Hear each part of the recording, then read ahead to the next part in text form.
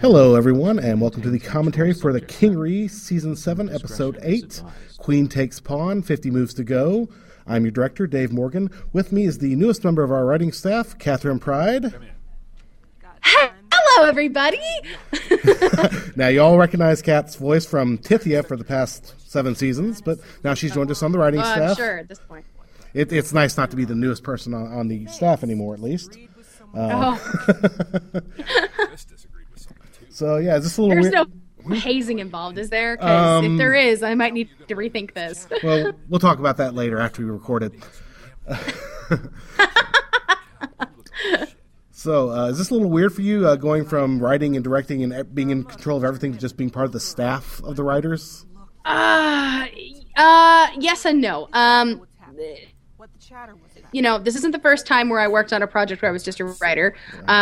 There were other projects for Pendant that I did work on as a writer or both writer and director, but really just kind of doing background work. But this is definitely the first time that I've been part of such a large roundtable writing group, and especially where I have to do 2 episodes a year, and especially since this one I came in the middle of a season, so I didn't have I did not have the benefit of having helped plan this season, but I was lucky in that half the season was already written, so I had a lot to go off of to start off. Yeah, but what's stranger for me is just that I've been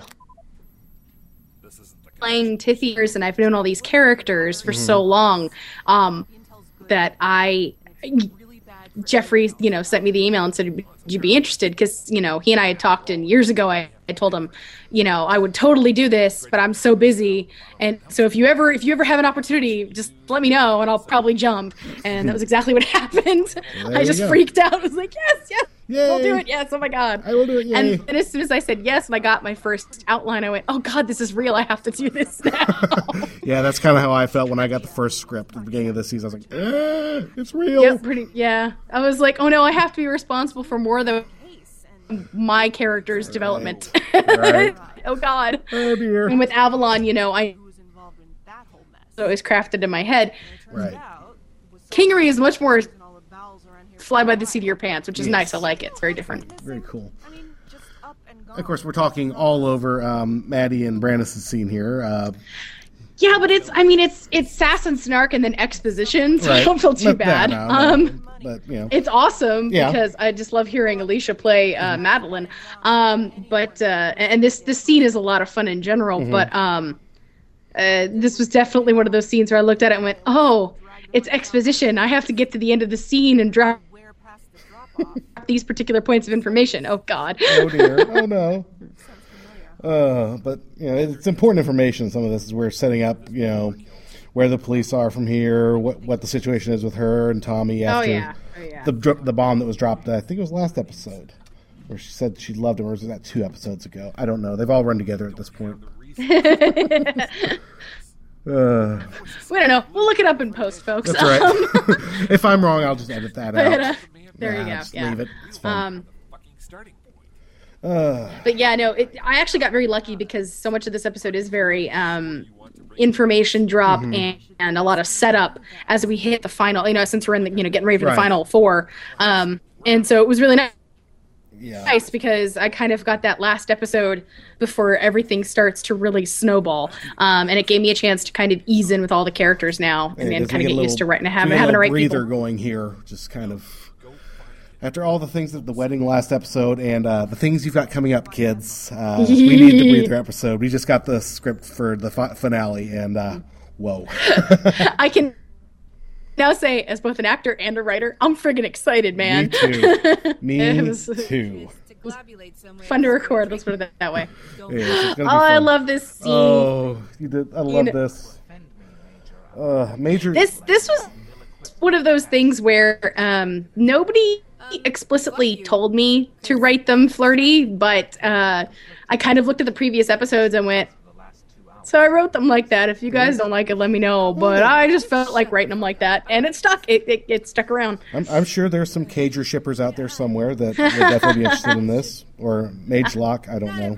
I like both, but I think Mage Lock sounds really cool because it sounds like like a Terminator 80s exploitation film. Mage lock. Exactly. This time it's personal. Exactly. But yeah, and I love, of course, M as Major's always done a great job, and John has really brought a great new look on K-Lock, and I've really enjoyed having him as a major character this season. Mm-hmm. Yeah. I really, K-Lock is one of those characters that, I really liked when we got to hear him, and so the opportunity to write him was just really cool for me. I was already excited to write all of the characters that I knew as being key players, but so what I didn't expect was some of the characters that I wound up getting to write. I was like, I didn't think I'd enjoy having to write the scene as much, and then I was like, this is way more fun than I thought it was going to be, because about how the scene was going to be to write. I wasn't thinking about the fact that I was also getting to write K-Lock or Brannis, and it's really kind of cool. Yeah, all these little characters that we've kind of brought a little more to the forefront this season. Yes, definitely. And, of course, we have Renee and Edward as Socks and Asa being all ooey-gooey over there. This was such a difficult scene to write. Yeah. Such a difficult scene to write. Because they were like, you got to be like, really... You got to do this, and you got to do this, and there's a lot of layers of this scene, and I'm like, could you just, let me write it? That'd be awesome, please. Let me do it. Just let me do it. Let me do it, and then we'll talk about if I got on the mark or not. Let me write it, and then we'll do some editing after I write it the first time. Exactly. Little sneaky music in the background. Yes. That's one thing that's been fun, is just getting to really dig into Kevin MacLeod's stuff for the music this season. I found some really fun stuff, and yes, his catalog is quite spectacular. I hope that sounded gooey enough. It did. I just imagine Major just totally splattering him against the wall behind her, and then just kind of he drips down onto her. Yep, pretty much. That was how it was in my head. Yeah.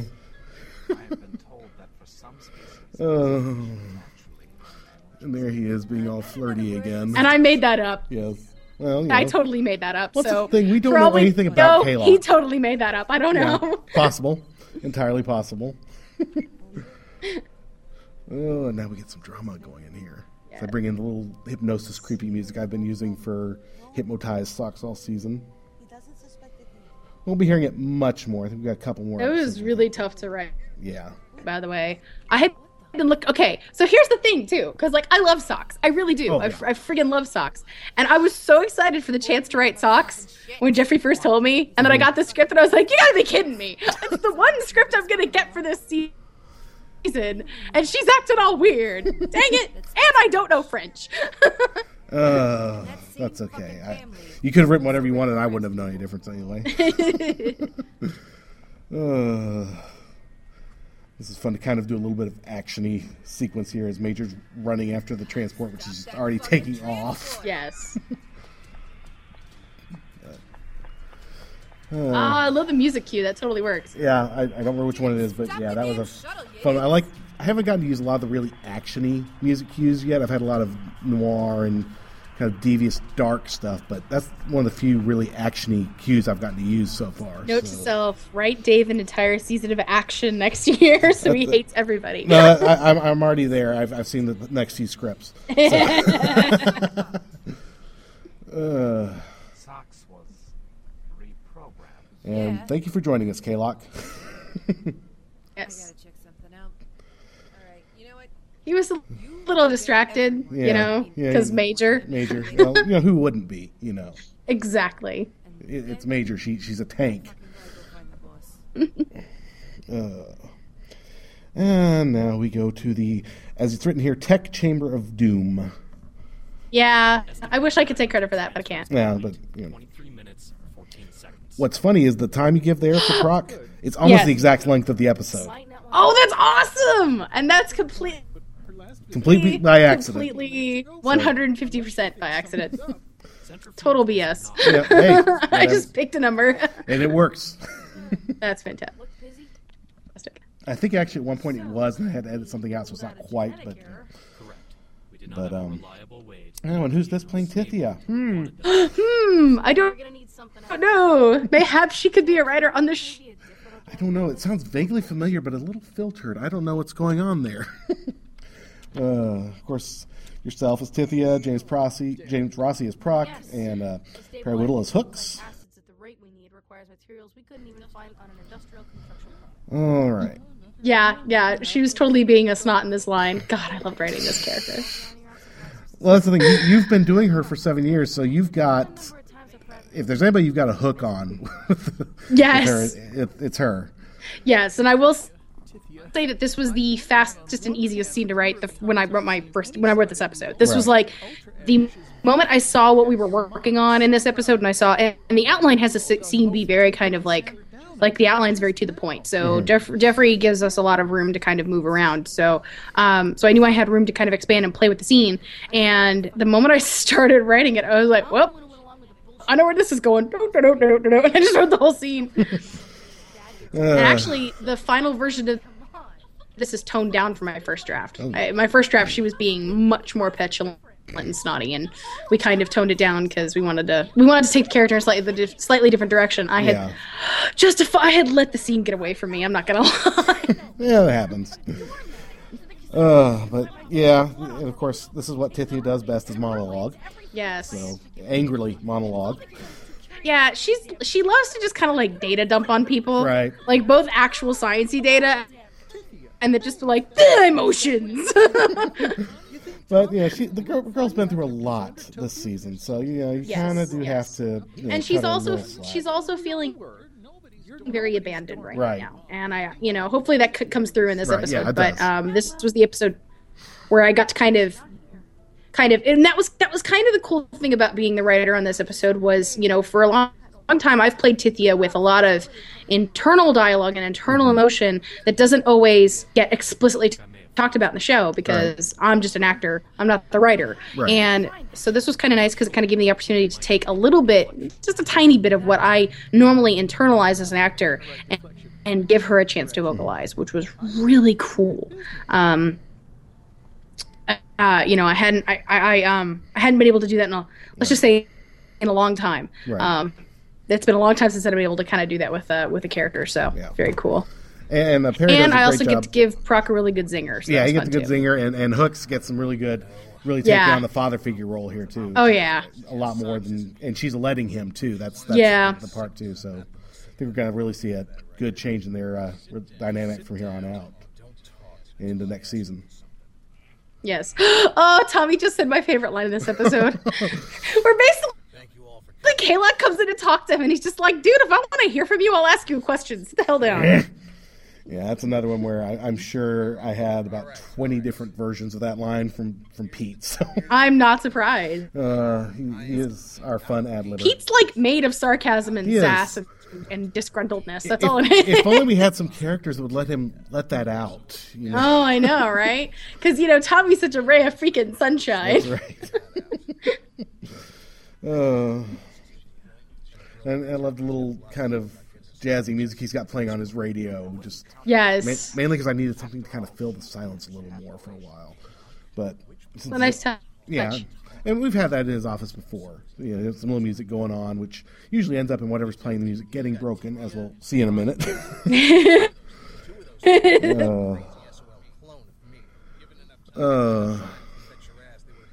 Also, this was a freaking difficult scene to write because this was like, I'm supposed to be tying together all this stuff that's been happening all season and dumping new information, and I'm like, I don't know any of this. I'm just winging it, guys. We're just here we go. Yep, exactly. And I'm pretty sure my exact thought process behind it was, whatever, Pete'll make it sound good, so it's fine. Pete says something snarky. We'll just put that in the script from now on. Pretty much. We should have done. And then Pete ad-libs the whole scene here. Have fun, buddy. Love you. Yes. And it always manages to work out where even with the people who follow the script directly, I can make it work. So yes. Da, da, da.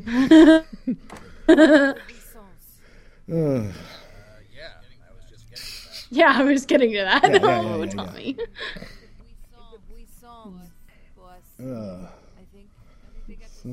I like that.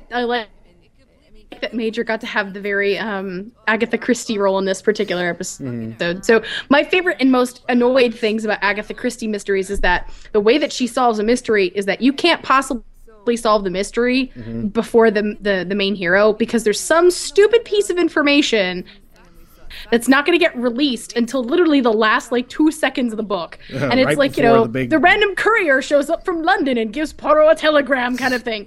And that was kind of Major here. She just kind of barged in and was like, I have information! Look at me go! But that's okay. Yes.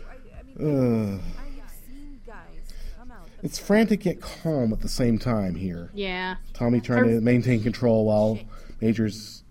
Yeah. No, I really like the way M pulled this off, because it came out exactly the way I wanted it to be. So, way to go, M! I should know that you got her down, obviously, but it's weird because I know all the voices in my head from so many episodes. Right. So when I start writing, I know who I'm writing for, and I'm just sitting there going, "Gosh, I really hope this works for them." Yep. Actor or not. Everybody else figures out what we've known. Shut your mouth. And once again, we make the comment, she looks just like Emily, when she was younger. So, deaf sons of bitches. Oh god. Of course, admittedly, love Major. It sounds like the transport was already taking off when she started running that way, but she tried. That's the important thing. Yeah, I mean, it's that whole thing of she was trying to get them to stop the transport by either ordering the transport back or shutting, shutting whatever docking gate they had, stuff like that. And she was like, although I'm sure Major would have tried to just grab onto it if she could have, but that would have been a bad idea. She would have pulled it down with her bare hands. Exactly. That was so much fun to write. Oh. Whatever. Go for it, Tommy. Break it, why not? And Pete does Pangry so well. Pain and anger. Yep. Which is why I wrote it for him. Exactly. I was like, I'm not even going to bother to hold back on that one. I'm just going to do it. Just do it. We need a little more violence in this episode. Yes. Things were too nice. Nobody beat the hell out of each other or killed anybody. We got to do something. We had the lovey-dovey moments with, everybody, and now we have that. Yep. And, of course, now Madeline joins the party. Yeah. Yes. Nice callback there from a couple episodes ago after she came to his hospital room with a bandaged hand. You're welcome. Those ones are kind of effortless too. Yeah. When he does it so blatantly and when it happens so blatantly. Mm-hmm. It helps. I'm a huge continuity wonk like that. I love little callbacks like that all the time. So. Well, seeing as how I had to read the last 7 episodes before I could even write this one. Yeah, that's true. The last 7 episodes of continuity was very clear in my head, so it was really easy to do that.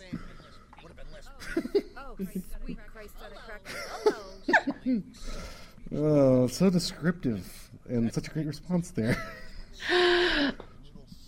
One of the best things about writing this show. So as someone who wrote a PG-13 show for 50 very long episodes, it is so wonderful to do the fantastically colorful profanity that is on the Kingery. I can't describe to anybody how liberating that fucking is. I love it. Oh, it's just great. I love it. It's like I always tell people, and if you're gonna use more profanity in a take and an ad lib, I may be more swerving towards using that one.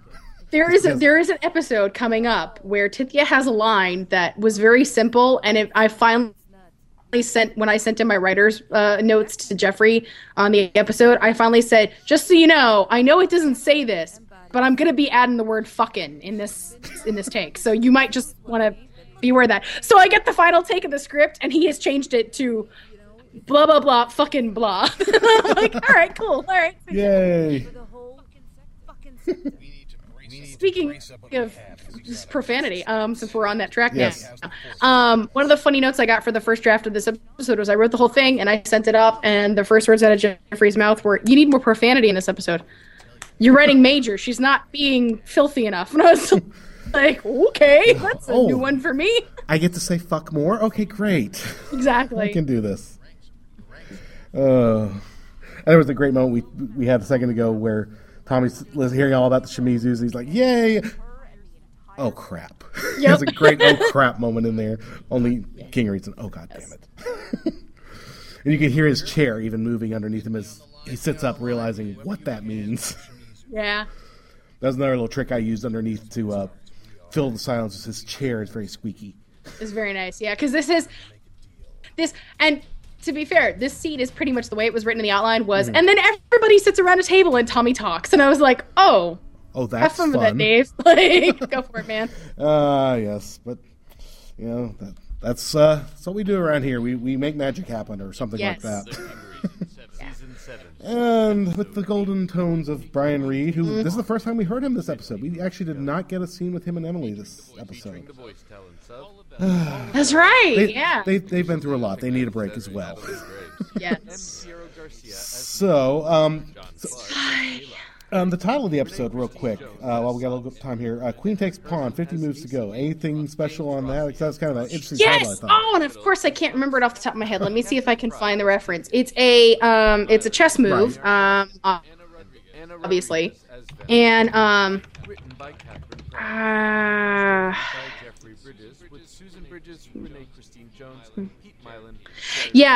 so in basic checkmates of chess games, you can do pretty much any basic checkmate under 50 moves in a game.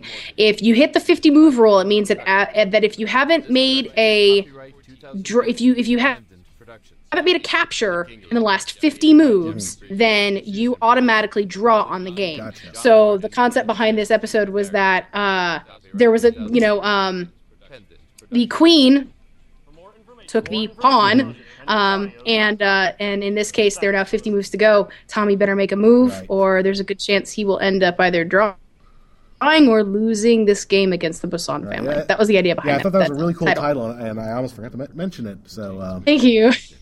The sad thing is that I actually had all of the information up when I was writing the episode. I meant to store it, and I didn't. So I'm sure there was more behind the choice of that, but I just don't have all of the information in front of me, which is bad on me. But that was basically the concept behind it. Is the 50 move rule is you got to capture somebody in 50 moves, or it's a draw. See, you learn something every day. The Kingery is also educational. Yes, and I love chess references, so expect to see more. Excellent. Will they be going to Bangkok soon? Oh, I wish. It might be Bangkok. It might be fun. It might be Liverpool. We shall see. Anyway, that's the episode. We've kind of actually gone a little long here, but that's okay because it's our commentary. We can do that. Exactly. It's my first one, okay? That's right. We have to give you a little extra time to make up for lost time. Exactly. So anyway, let us know what you think. You can find us on Twitter at PendantWeb or on our new and improved website, pendantaudio.com. Yeah. It looks awesome. Check it out if you haven't yet. It's mobile friendly. I love that. It's great. I love it. On Facebook, Tumblr. We may have a MySpace. I don't know. Probably, although it probably hasn't been looked at in ages. If you want to get in touch with me, you can reach me on Facebook, Dave Morgan, or on the Twitters at Flaming Toilet. And if you would like to chat with me at all, either for Genesis Avalon or, of course, this show, I am at Genesis Avalon. Hey, very easy. That works out great. So with that, thank you, Kat, for joining us this time. And I'll be back here in 30-ish with Perry Whittle for episode 9. Until then, we will see you next time. Bye. Bye-bye.